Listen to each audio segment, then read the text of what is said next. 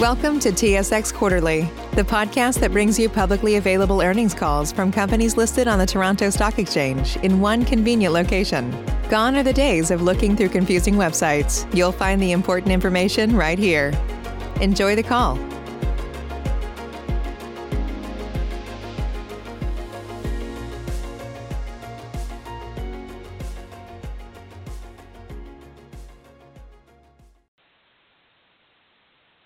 Good morning. My name is Adrienne, and I will be your conference operator today. At this time, I would like to welcome everyone to the Lundin Mining First Quarter Results Conference Call. All lines have been placed on mute to prevent any background noise. After the speaker's remarks, there will be a question-and-answer session. If you would like to ask a question during this time, simply press star, then the number 1 on your telephone keypad. If you would like to withdraw your question, press the pound key. Thank you. I would now like to turn the call over to your host, Marie Inkster. Please go ahead.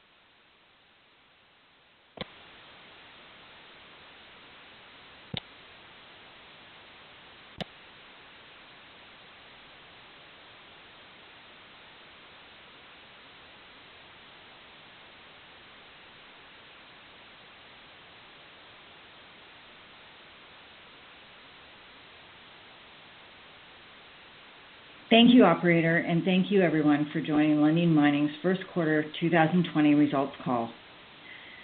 As always, I would like to draw your attention to the cautionary statements on slide 2. We will be making several forward-looking statements throughout the course of this presentation and likely in the Q&A as well. On the call today to assist with the presentation and answering questions are Jinhee Magie, our Senior Vice President and Chief Financial Officer, and Peter Richardson, our Senior Vice President and Chief Operating Officer. Through our prepared remarks, we will be focusing on the quarter results and our current outlook. We recognize that there is continuing interest in our readiness and response to COVID-19, and we'll be happy to answer any questions in detail during the Q&A to specifically address our activities in this regard. At Lundin Mining, safety is one of our 4 fundamental values and is always at the core of our business decisions. COVID-19 is a global threat, which requires a united response from governments, industry, and our communities to ensure the safety, health, and well-being of all. Each of our operations are continuing to manage and respond within the framework of the company's pandemic response plan, recommendations of health authorities, and local and national regulatory requirements. Corporately and at each operation, we continue to identify and implement measures to protect our workforce and our communities. Across Lundin Mining, we are taking numerous steps to ensure needs are being addressed in the communities and regions in which we operate. We are sharing action plans and the preventative measures being taken with our employees, unions, contractors, communities, and industry peers, while seeking and considering their input to ensure we are delivering responsive actions consistent with broader efforts. Further, we are actively providing support in the form of community donations of emergency funding, essential supplies, and numerous other forms. The photos on this page demonstrate some of the basic measures being implemented and the coordination with government and local health authorities to protect our workforce and our communities. There are numerous other measures we are taking. Just one example is at Candelaria, where we have provided an air-conditioned construction trailer to help local authorities conduct effective roadside health checks. I would like to acknowledge all of the Lundin Mining employees and our contractors who are working tirelessly and have risen to many challenges to keep our operations running and, most importantly, safe. COVID-19 is impacting the way we operate, but we will strive to continue delivering on our mission to responsibly mine base metals vital to society, delivering meaningful value to all of our stakeholders. And now I will turn the call over to Jinhee to look at our summary financial results. Jinhee. Thank you, Marie. Looking at a summary of our results on slide 4, our operations in aggregate produced over 112,000 tons of base metals and approximately 38,000 ounces of gold in the first quarter. We sold over 101,000 tons of payable base metals and approximately 39,000 ounces of gold, generating revenue of $370. The quarter's revenue was significantly impacted by negative provisional pricing adjustments given the decline in the market price of many of the metals we produce. The negative impact on revenue was $63 million for prior period adjustments and $86 million in total, or 12 cents per share, including mark-to-market of current period sales. Additional information on our provisional prices and pricing adjustments is included in our MD&A and Note 12 of our financial statements. 64% of our revenues were generated from copper.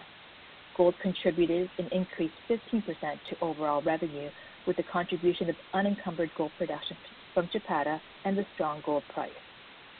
Zinc, nickel, and lead contributed a combined 21% to total revenue. Slide 5 presents a summary of the quarter's financial results, the details of which are in our financial statements and MD&A issued last night. First quarter revenue was 9% below that of the same quarter last year, in part owing to lower metal prices and negative price adjustments as discussed. The price decline was offset by higher copper, nickel, and gold sales volumes, mainly due to the acquisition of Chapada and increased production from Candelaria. Gross profit was significantly lower, reflecting the decline in revenue as well as inclusion of Chapada production and depreciation amortization costs and increased amortization of deferred stripping at Candelaria with mining in Phase 10 of the open pit. Attributable loss from our operations was 15 cents per share. First quarter net loss was negatively impacted by the gross profit as discussed and $62 million or 8 cents per share of deferred tax expense at Chapada arising from foreign exchange translation, which has no cash impact. Adjusted loss was 6 cents per share for the quarter. Details of the adjusted loss are in our MD&A issued last night. Despite the negative provisional pricing adjustments, we generated EBITDA of over $90 million in the quarter. Cash flow from operations was $83 million, and adjusted operating cash flow before changes in non-cash working capital was $28 million, or 4 cents per share. First quarter capital expenditures on a cash basis were $141 million. We will discuss more details of CapEx later in the context of reducing this year's overall capital expenditure guidance by 30%. We ended the quarter in a strong financial position with $367 million in cash and equivalents, net debt of $118 million, and a further $430 million available under the company's revolving credit facility, excluding the $200 million accordion. In March, the company drew down $150 million on the revolver and took out an additional term loan at Candelaria as a precautionary measure to protect against economic uncertainty. This is reflected in the increase in the debt position this quarter. Yesterday, our board of directors declared a regular quarterly dividend of 4 cents Canadian per share, or 16 cents per share Canadian on an annualized basis, maintaining the increase announced last quarter.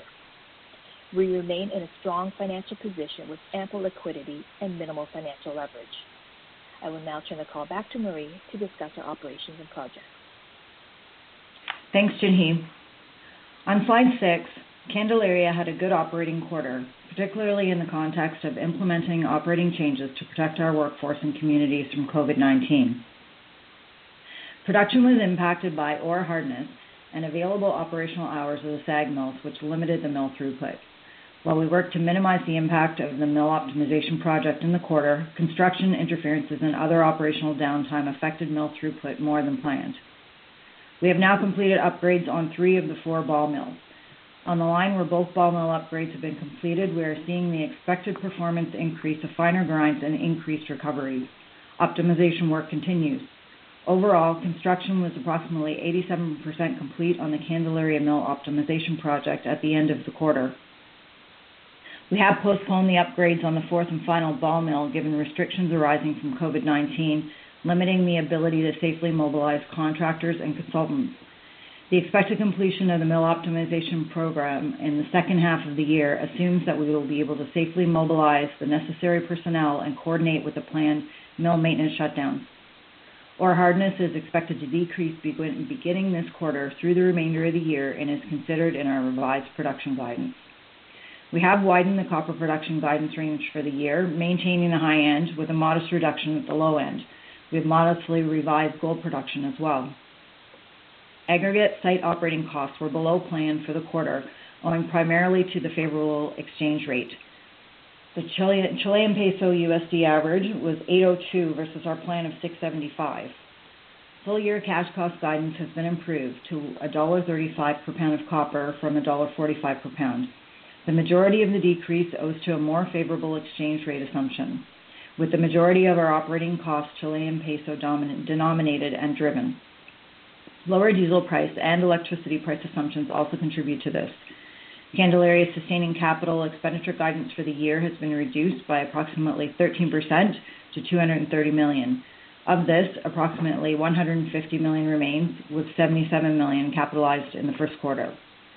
Capitalized stripping is expected to be lower, mainly due to the deferred volume as well as the lower mining costs. Also included is deferral of some underground mine development and technology implementation, as well as some drilling equipment. 2020 was already a low capex year for Candelaria compared to the previous 2 years' average of greater than $400 million per year. 2020 exploration expenditure guidance has been reduced to $15 million from $20 million. The $5 million reduction is related to drilling and drifting. Candelaria has long mine life already ahead in the proven and probable mineral reserve category, owing in large part to our significant and successful exploration programs over the last several years. Candelaria is positioned to deliver over 30% production growth by 2021 over 2019 with improving cash costs. Moving on to Chapada on slide 7. Chapada also had a good operating quarter, particularly again in the context of implementing the operating changes and reducing the number of people on site to protect the health and safety of our workforce and communities. The mine performed well during what turned out to be a very heavy rainy season, and mill throughput was above plan. Gold production was impacted by poor recovery, which has since improved to levels comparable to the fourth quarter of last year. Full-year copper production guidance has been maintained, while gold production guidance has been moderately reduced to reflect the first quarter results. Copper cash costs were better than planned, benefiting primarily from a favorable foreign exchange rate and from strong gold prices, which improved the realized byproduct credit. The majority of Chapada's operating costs are Brazilian real denominated. It was slightly above and averaged $4.46 versus plan of $3.75. The gold price averaged $15.83 per ounce, and while this is still well below current pricing, it was significantly better than our plan of $13.50. Full-year cash cost guidance has been improved to 85 cents per pound of copper from $1.15 as a result of the more favorable foreign exchange and gold price assumptions. Capital expenditure guidance for Chapada has been lowered by approximately 33% to $40 million. Approximately $4 million was capitalized in the first quarter. Roughly $7 million of the reduction is related to capitalized stripping, reflecting both a lower expected stripping ratio as well as exchange rate benefits. Discretionary exploration, land acquisitions have also been deferred. The remaining significant items are small project deferrals and some mine equipment replacement. The 2020 exploration expenditure guidance has been lowered modestly from $7 million to $7 million from $10 million previously.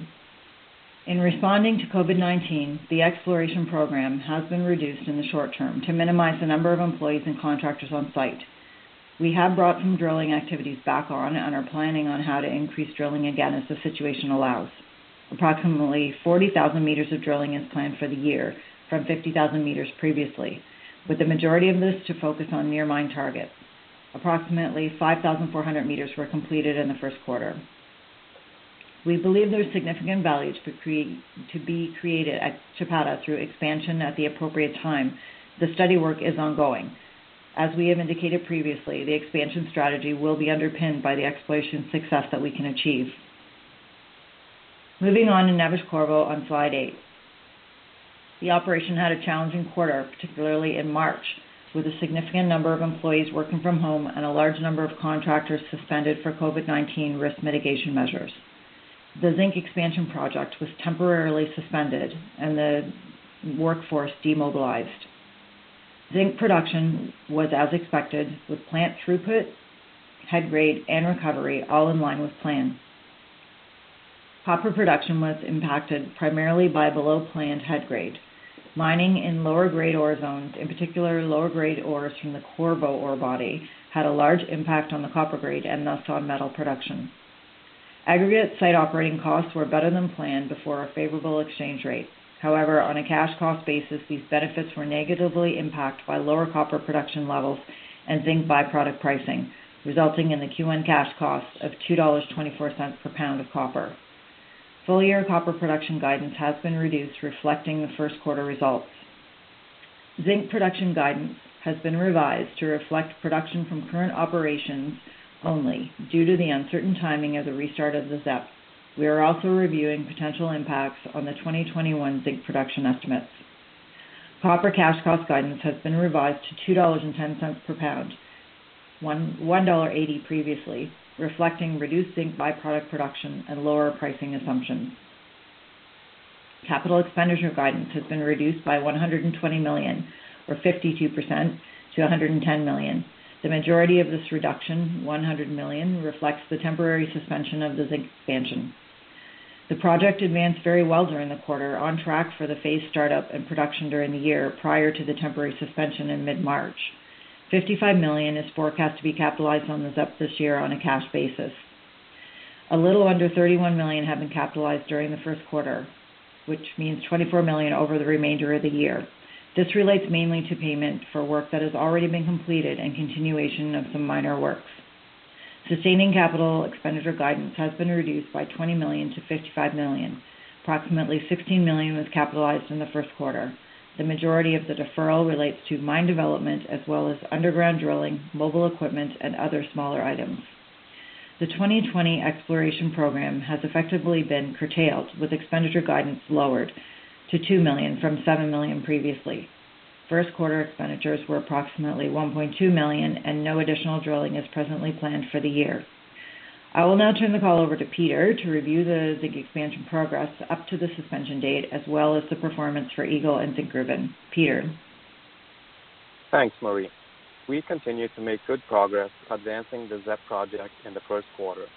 In fact, surface construction had recorded the highest monthly progress rate to date prior to the temporary suspension.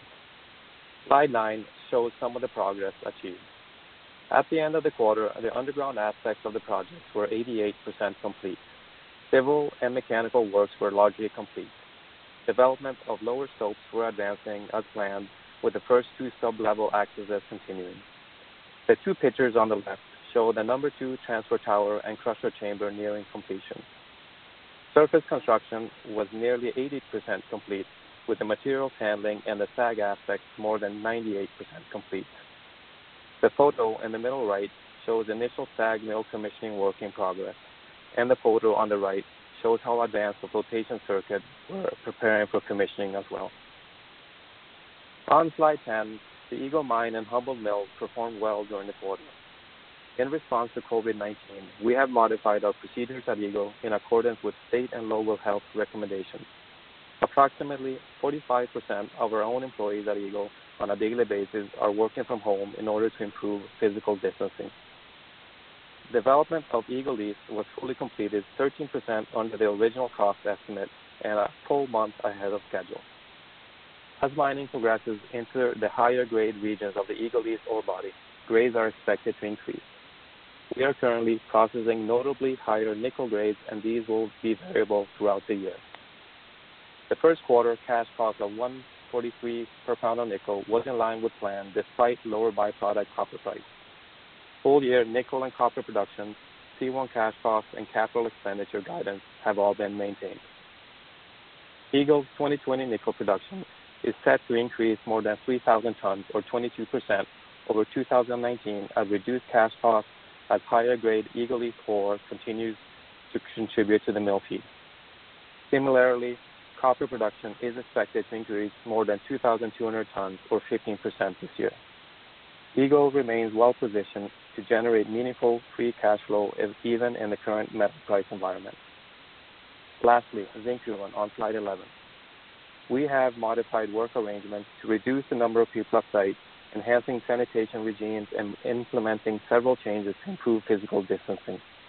We are implementing many of the preventive and health measures at Zinkgruvan that we are at our other operations. During the first quarter, Zinkgruvan achieved excellent performance in the mine and mill, though zinc production was negatively impacted by the zinc grade. We have resequenced mining of several stopes due to temporary ground stability considerations. The rescheduling unfortunately means pushing out mining of some higher grade zinc stopes until later in the year and a lowering of the expected average zinc grade for the year. Aggregate and per ton mill costs were better than planned in the quarter, even before the impact of favorable foreign exchange rates. The increase to cash cost guidance relates primarily to the decrease in zinc production, as well as to an assumption of lower lead byproduct credit. 2020 capital expenditure guidance has been lowered by $5 million to $45 million. This includes deferral of some mobile equipment, as well as the elimination of small projects and foreign exchange benefits making up the balance.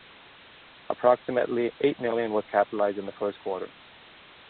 Exploration efforts continued in the quarter on existing ore bodies from underground, as well as targeting Dalby deposit from surface.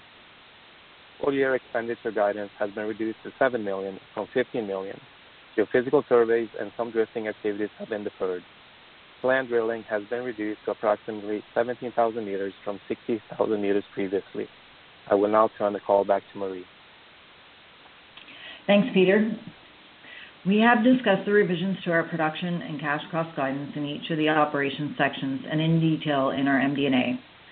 This table provides a summary of the current guidance. As we have noted, our operations have not experienced significant disruptions to production, shipment of concentrate, or supply chains as a result of COVID-19. However, we have reassessed the production in light of the temporary suspension of the zinc expansion and operating procedures implemented to reduce the risk of infections at our sites. Further cost reduction programs have been implemented to respond to the low metal price environment. Similarly, slide 13 provides a summary of our capital and exploration expenditure guidance. We have discussed the revisions in previous operational sections and in detail in our MD&A as we had with the costs. Our 2020 capital expenditure guidance has been reduced by $180 million, or over 30%, to $440 million as a result of the temporary suspension of the zinc expansion and cost reduction programs implemented to respond to the low metal price environment. Planned exploration expenditures have been reduced by 36%, or $20 million, to $35 million, with focus remaining on near mine targets.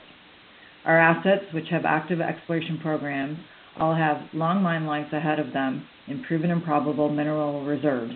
This reflects successful exploration programs over the last several years. We do not expect the deferral of exploration expenditures to have a significant impact on the near or medium-term mine plans. We believe there remains significant value to be created at our operations through exploration. We will ramp up these programs with consideration given to health and safety and economic conditions. Turning to slide 14, a familiar slide, though with slight modification this quarter. From our current assets, we continue to have an excellent growth production profile, now benefiting from previous significant investment initiatives over the last few years.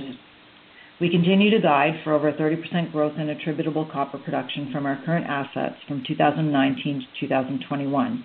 The growth is primarily attributed to realizing the benefits of the low-risk, high-return investments we were making over the last 2 years and are nearly complete at Candelaria, in addition to the Chapada acquisition.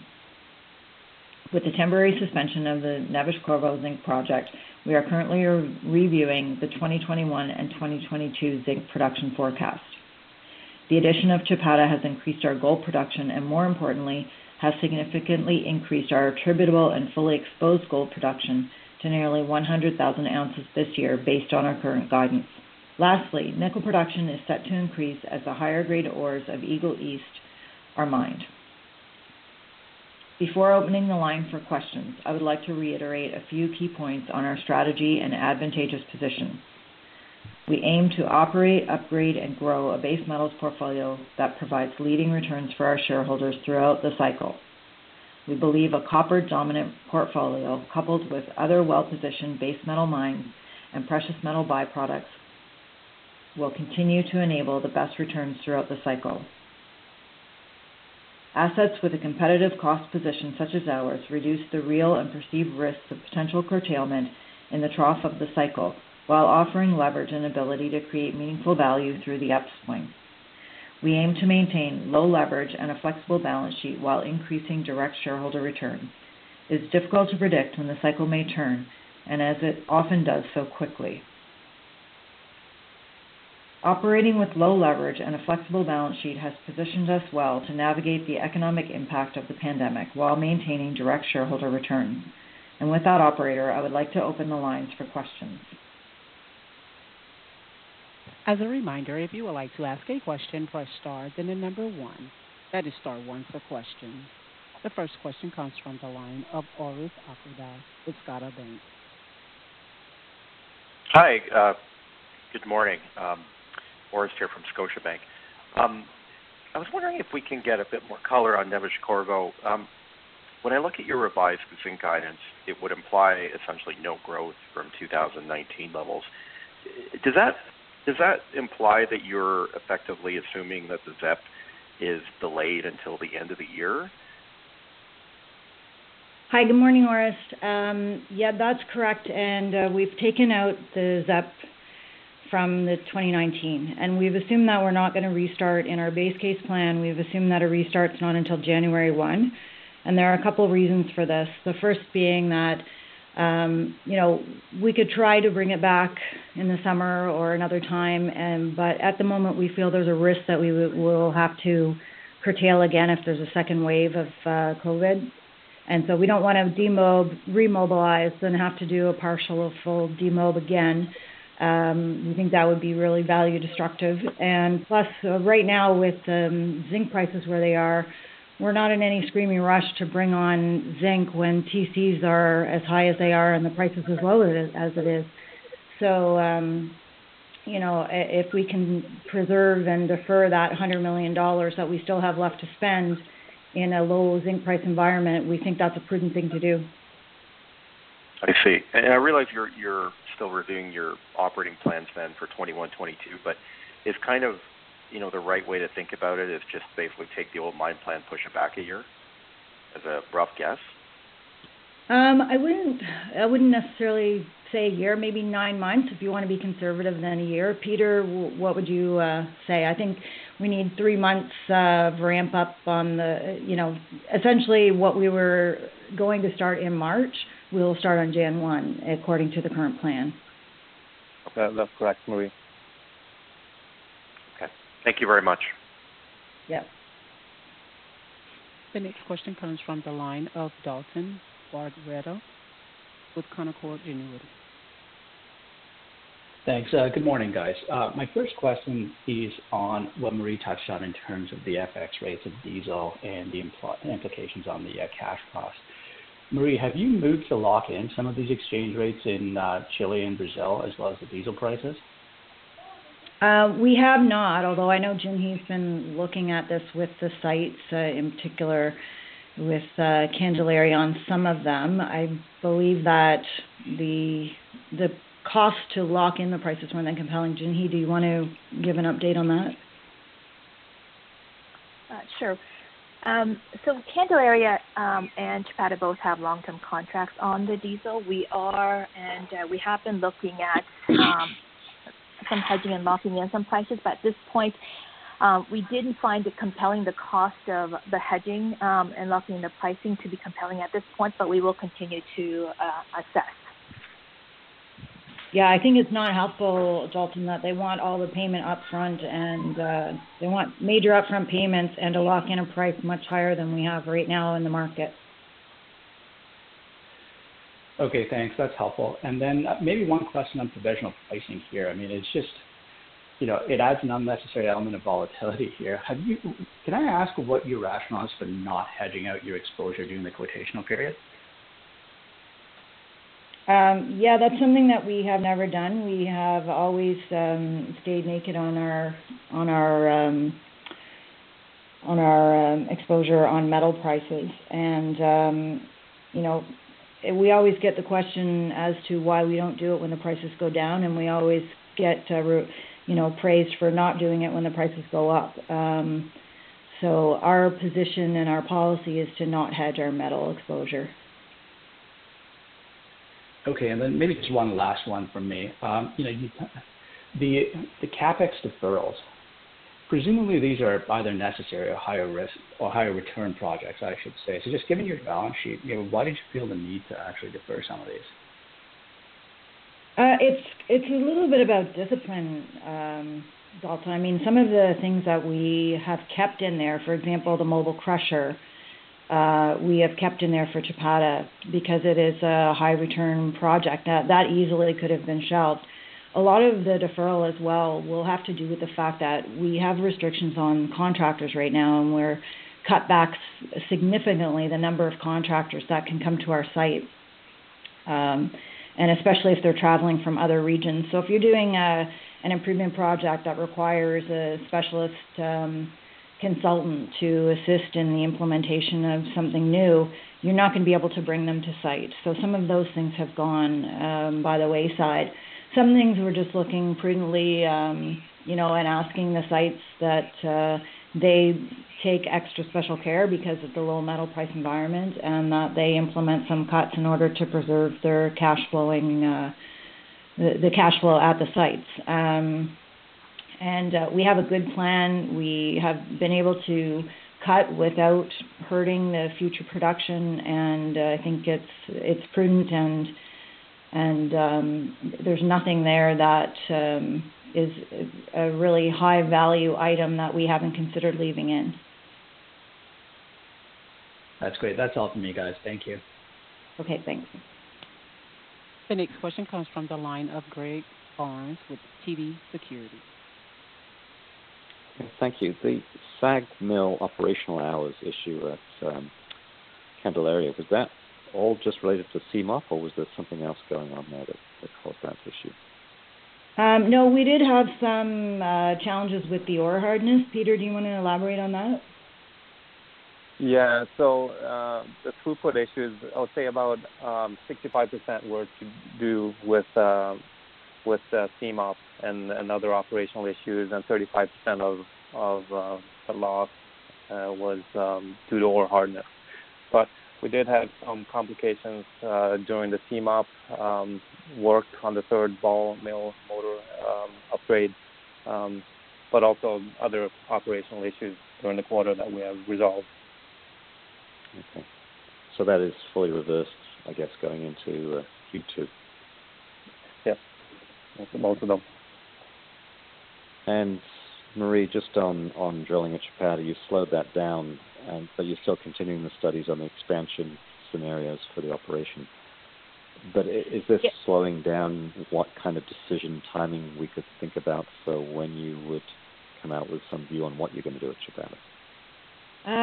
Well, the reason we slowed down initially, it wasn't for economic reasons or a need to preserve cost. It was because we looked at what are the simple things that you can curtail at the moment in order to reduce the number of people at site and the number of visitors to site. And the exploration was an easy one where it didn't affect your production and you could reduce the number of people at site. So that was really a COVID-19 response. At many of our sites, we did reduce the exploration programs initially as a COVID-19 response. And we're already looking at how we ramp that back up and bringing people back to get the drills turning again. We have proceeded with the desktop studies. I can't say for certain how it will affect the timing of the final decision.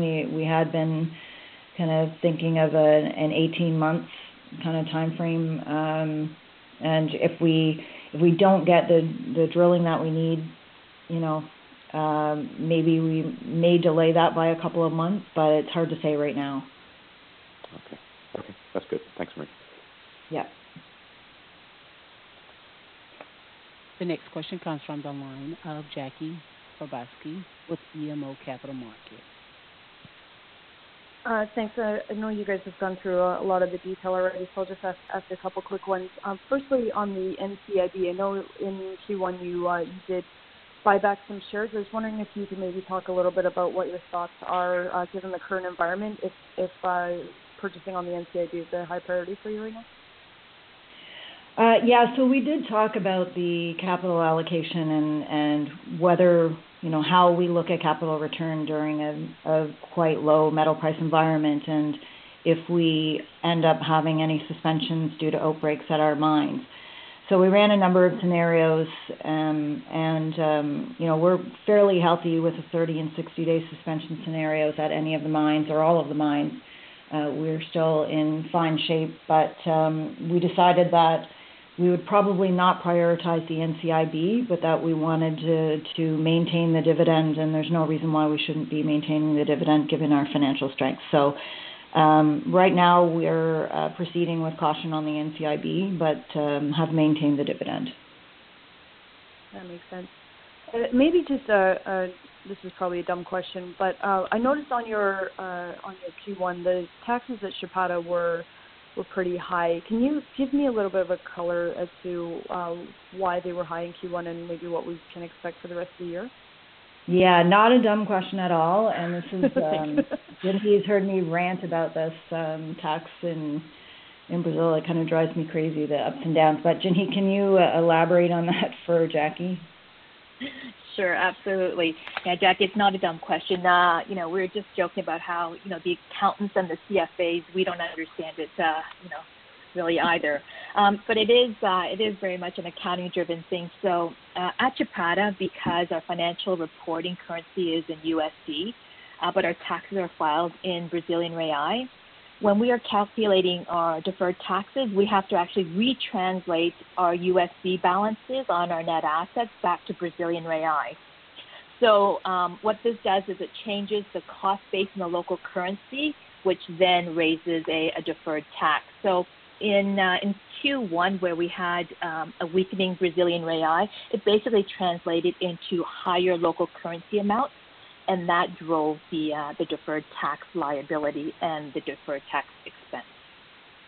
So I guess, just on the expectations going forward, it's really hard to predict what that's going to be because it really does depend on the Brazilian real to USD FX relationship. So if it continues to weaken, then, we'll continue to see some additional expense. If it strengthens, then we'll see a recovery on that in the future. Got it. Thanks very much for the explanation. That's it for me. The next question comes from the line of Oscar Cabrera with CIBC. Thank you, operator, and good morning, everyone. Marie, as you are undergoing the revision of the Neves-Corvo zinc expansion, if I remember correctly, this project was first came about because zinc prices were expected to go above $1. In your comments, or in the first question, you mentioned, higher TCs. So just wondering if you could help us think through this. Like, with the project coming back at the beginning of January, are you thinking about, any type of rationalization? This is also a point in time where copper was being processed through the zinc circuit. So is there anything you can do? Understand that the sunk cost is there, but how are you thinking about it? I kind of missed a little bit of the question there, Oscar, but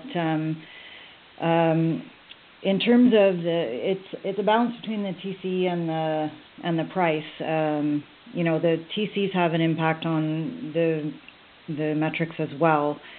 And when we're looking at, say, I think, a $10 increase in the TC is going to have, if you have 100,000 tons, then that's going to be $1 million difference, right? So we always look at the TCs and also whether there are escalators and the payables in the TCs, and those are important, but the price also is important. The reality for Neves-Corvo is that it will be better for productivity and for the fixed cost coverage if we have more production. So, I think ultimately the zinc expansion project is a project that will help the mine be more profitable, and it's something that we need to embark on at the right time. But for the time being, there's no rush to bring on the zinc when the prices are so low. And if we're in cash preservation mode, it makes sense to suspend that since we've had to demobilize because of COVID-19. I don't know if that answers the question or not.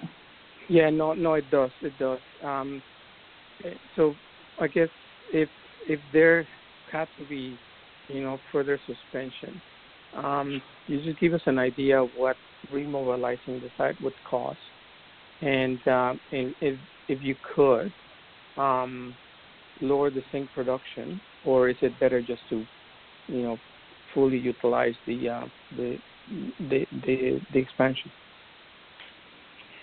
Yeah, so I guess those are things that we look at on a continuous basis, and we continue to study. And, Neves-Corvo, of all of our mines, that one has the lowest margins typically. And we've challenged the site to, study what they can do to improve that. And so we're always looking at ways to improve and the optimal mix. In the future, it may not be having all of the mills full at all of the time. It may be some lesser number, but to get a better recovery or a better quality. So those are things that we continuously look at when we do our planning and life of mine plans every year as well. Okay, no, that's helpful, Marie. Thank you. And then on your cost, I wonder if you could comment. It just seems like the vast majority of the reductions in both Candelaria and Chapada had to do with foreign exchange. But is there a way to quantify how much of that reduction was that, and for higher byproducts?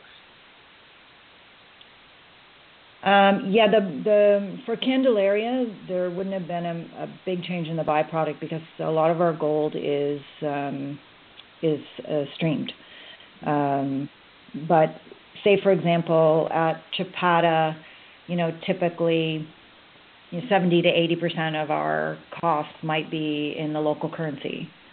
So you can go on that basis. Whereas at Candelaria, maybe it's 60 to 70. So I think those would be typical ranges for costs in the local currency. But we also did have a benefit from those two sites from the diesel price as well.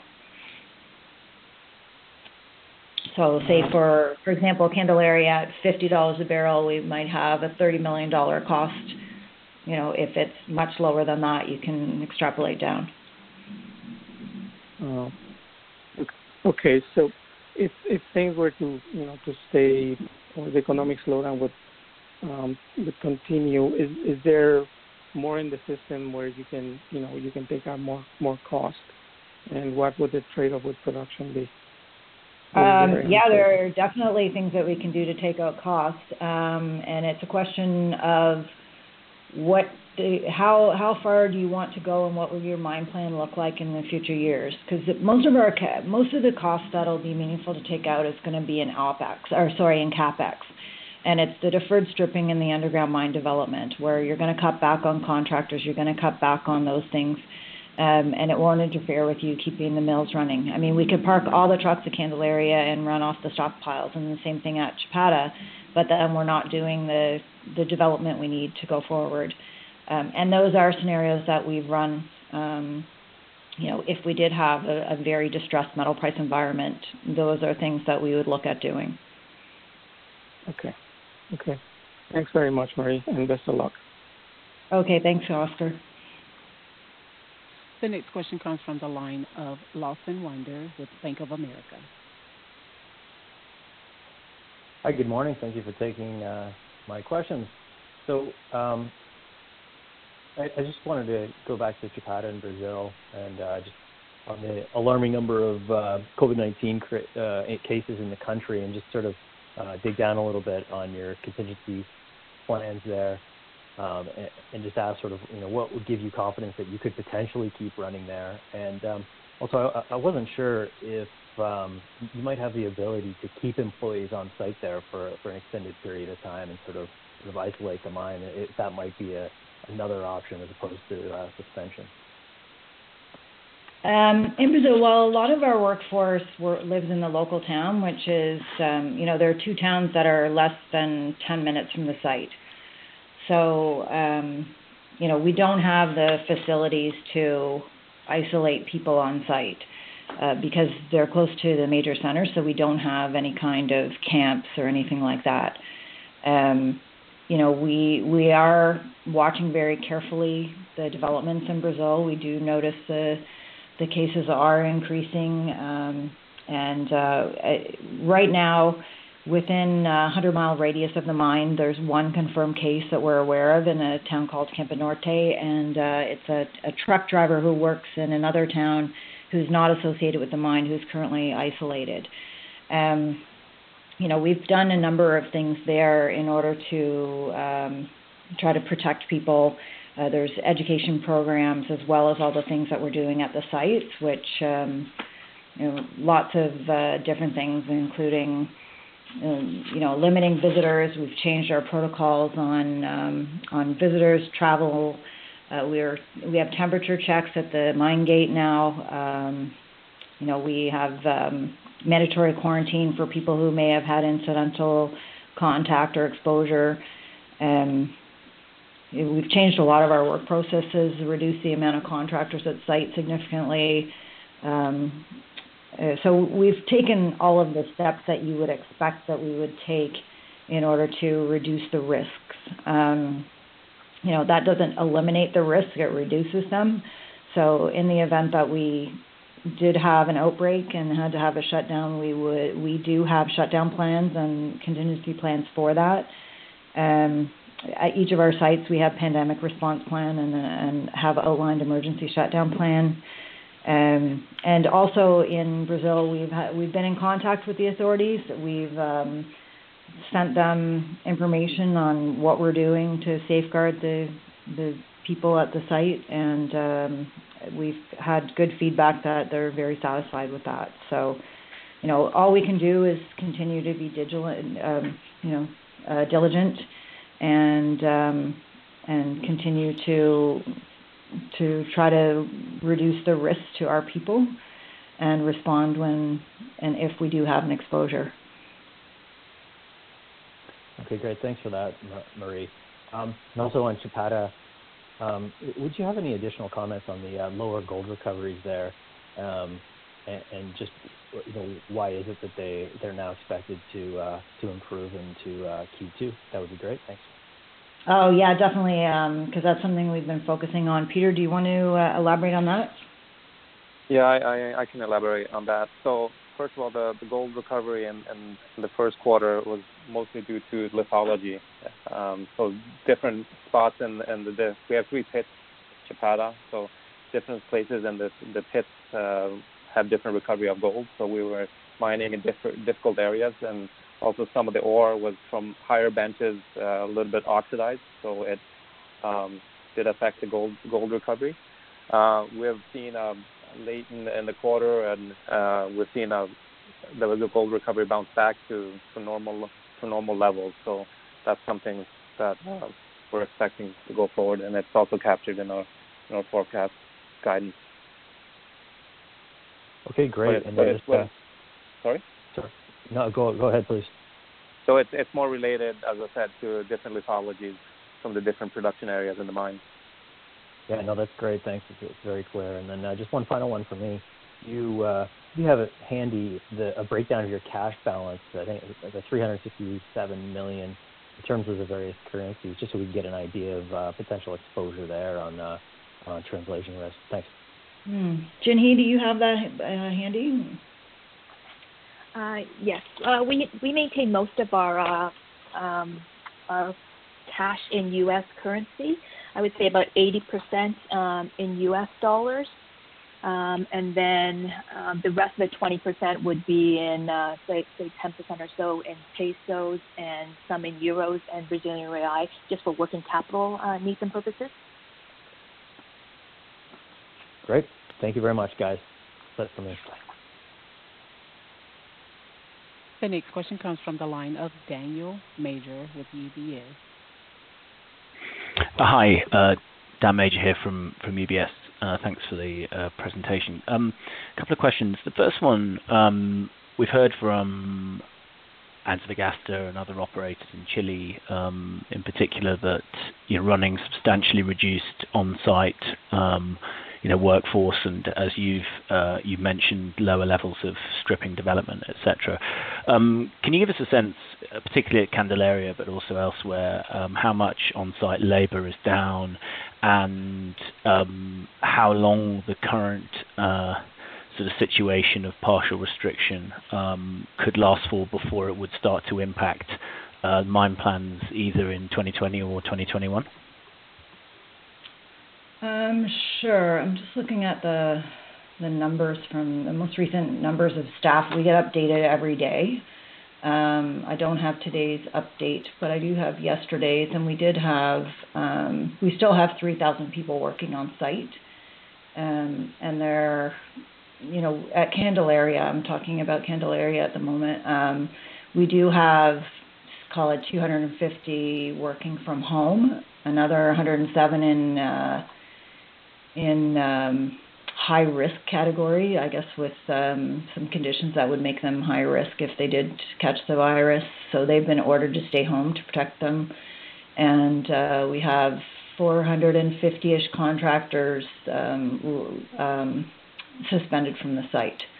So in terms of order of magnitude at Candelaria, we don't have a huge amount of people away from the site in terms of the total workforce. But we have done a number of things that I guess would keep them from interacting with one another, such as changing the shift to schedule changes and changing the busing patterns and cafeteria patterns and things like that. So for Candelaria at the moment, we can probably go on for quite some time as we are going.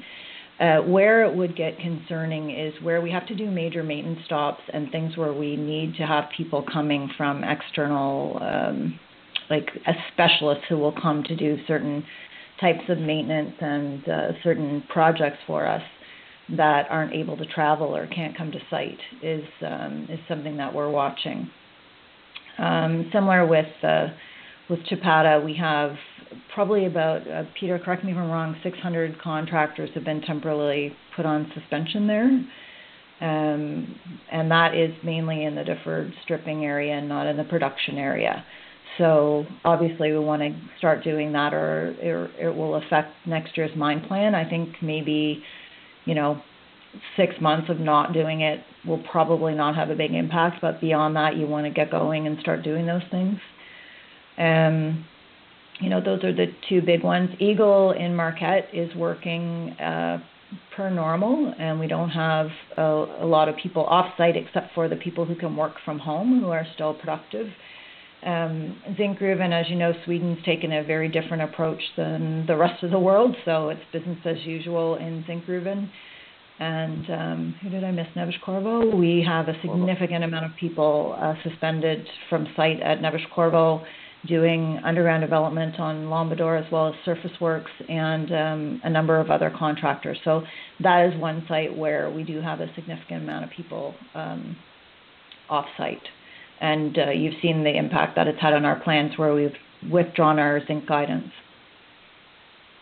Okay, so I guess the conclusion to that is for now and for the next few months at least, the current situation has no threat to the kind of plans you've laid out, this year and next. No, and you can see, other than for zinc, we've reaffirmed our guidance on a 3-year basis. Okay, and then second question is on the capex. The 180 million deferral.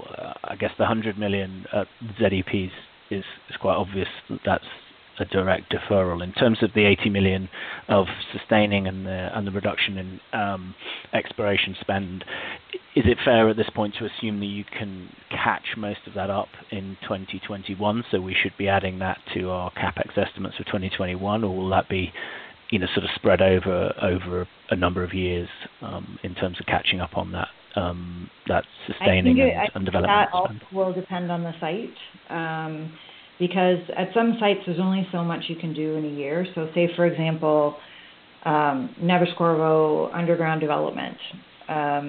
If you defer it, you're just pushing it out by X amount of months, because you're not going to suddenly double up the amount of underground development you do in a year. So that's more of a pushing it out rather than a catching it up, if that makes sense.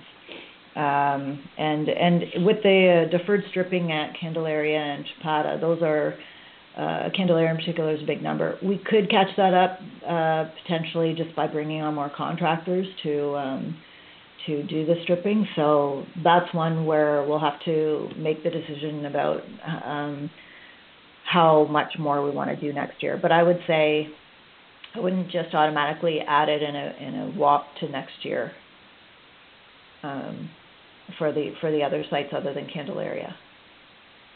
Okay, got it. Useful, thanks. And then just final quick one, just catch it.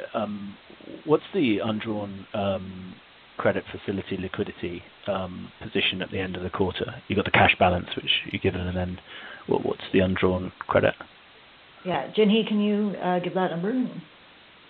Sure. The undrawn credit is about $430 million. Excellent. Thank you very much. And that's without the accordion option, correct? Yes, correct. We also have a $200 million accordion option on top of that. Okay, cool. Thanks. The next question comes from the line of Ioannis Masvoulas with Morgan Stanley. Yes, thanks very much for the presentation. A couple of questions left from my side. The first one on Neves-Corvo and the ZEP project. If we were to fast forward 9 months and the zinc price is still where it is today, and the expectations around the annual TCs is for a stable development, and assuming the COVID outbreak is under control, how would you feel about restarting the project on January 1st in terms of the overall economics of the project? And I'll stop there for the first question. Well, the project still is a good project, and we plan to restart on Jan 1 according to our base case right now, with the assumptions that we had in the Q in the quarter, which was, I believe, Jinhee, 80 cents zinc and 2.25 copper.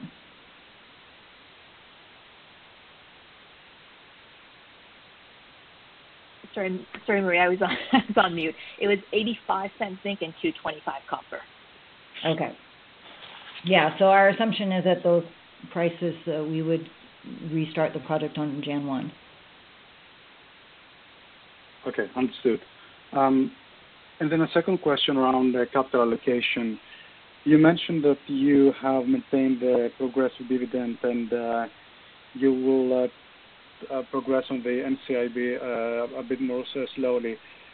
Just putting into perspective, we've seen obviously a lot of volatility around metal prices, some risks to production across different sites globally. How do you feel about having a progressive dividend instead of having a payout ratio? And with regards to the NCIB, obviously we don't have a lot of visibility on how that progresses throughout the year. Would it not make more sense to think about, let's say, a special dividend that would give more visibility to investors on cash coming back to them? Well, we're very comfortable with the dividend. We've run a number of scenarios, including 30 and 60-day shutdowns at the sites, and where we can comfortably maintain our dividend at the prices that we just mentioned, and with temporary curtailments at any of the sites. The reason why we kept the discretionary part of the NCIB is for just this reason: where there is uncertainty, we felt that we wanted to keep the discretion, which is something that we'll continue to do. In terms of a special dividend, I'm on the board of another company who has done special dividends, and while they're nice, they don't. I'm not sure there's a long-term benefit to the special other than to some of the in-and-out short-term investors. The capital returns are good for the long terms, but I think a steady, consistent, reliable dividend is something that we value and we think our long-term shareholders value and like to see. And it also provides us with some discipline in terms of knowing that we have to maintain a certain amount of liquidity and that it's an important part of our capital return strategy. It impacts our decision making, and we think it's an important part of our capital return program. That's clear. Thanks very much. Okay. It's 9:02, so let's have one more question if there is one.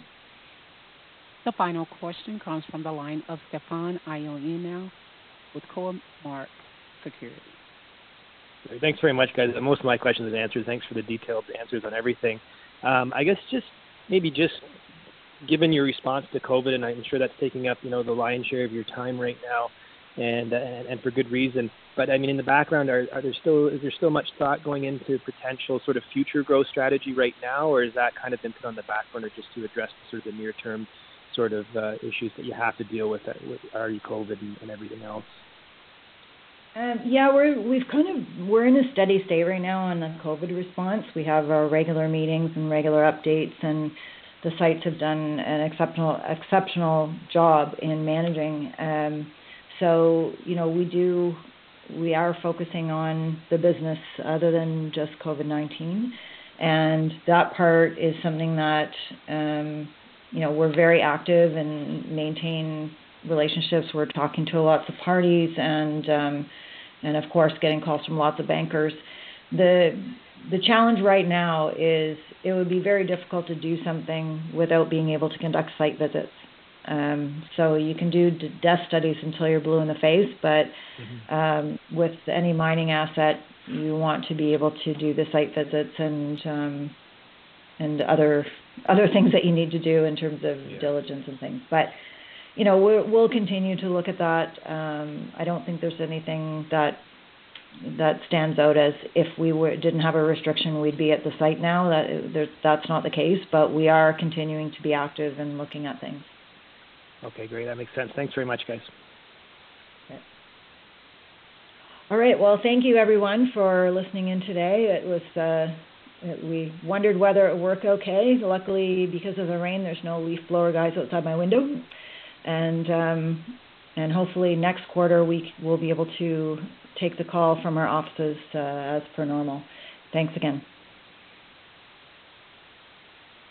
Thank you. This does conclude today's conference call. You may now disconnect.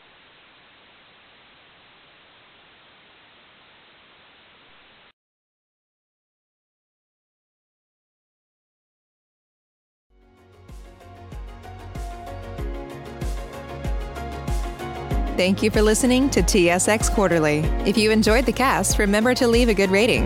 And remember, for any additional inquiries, please consult the company's investor relations section on their website. See you next time.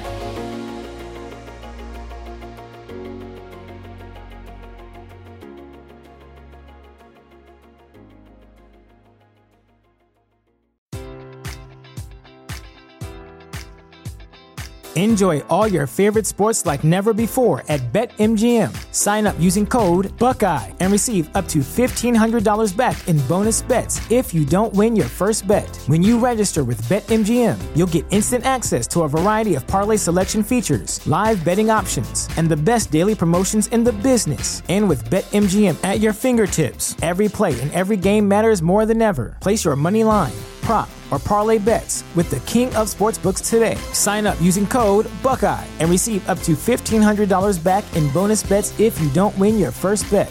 BetMGM and GameSense remind you to play responsibly. 21 plus and present in Ohio, subject to eligibility requirements. Rewards are non-withdrawable bonus bets that expire in 7 days. Gambling problem? Call 1-800-GAMBLER in partnership with MGM Northfield Park.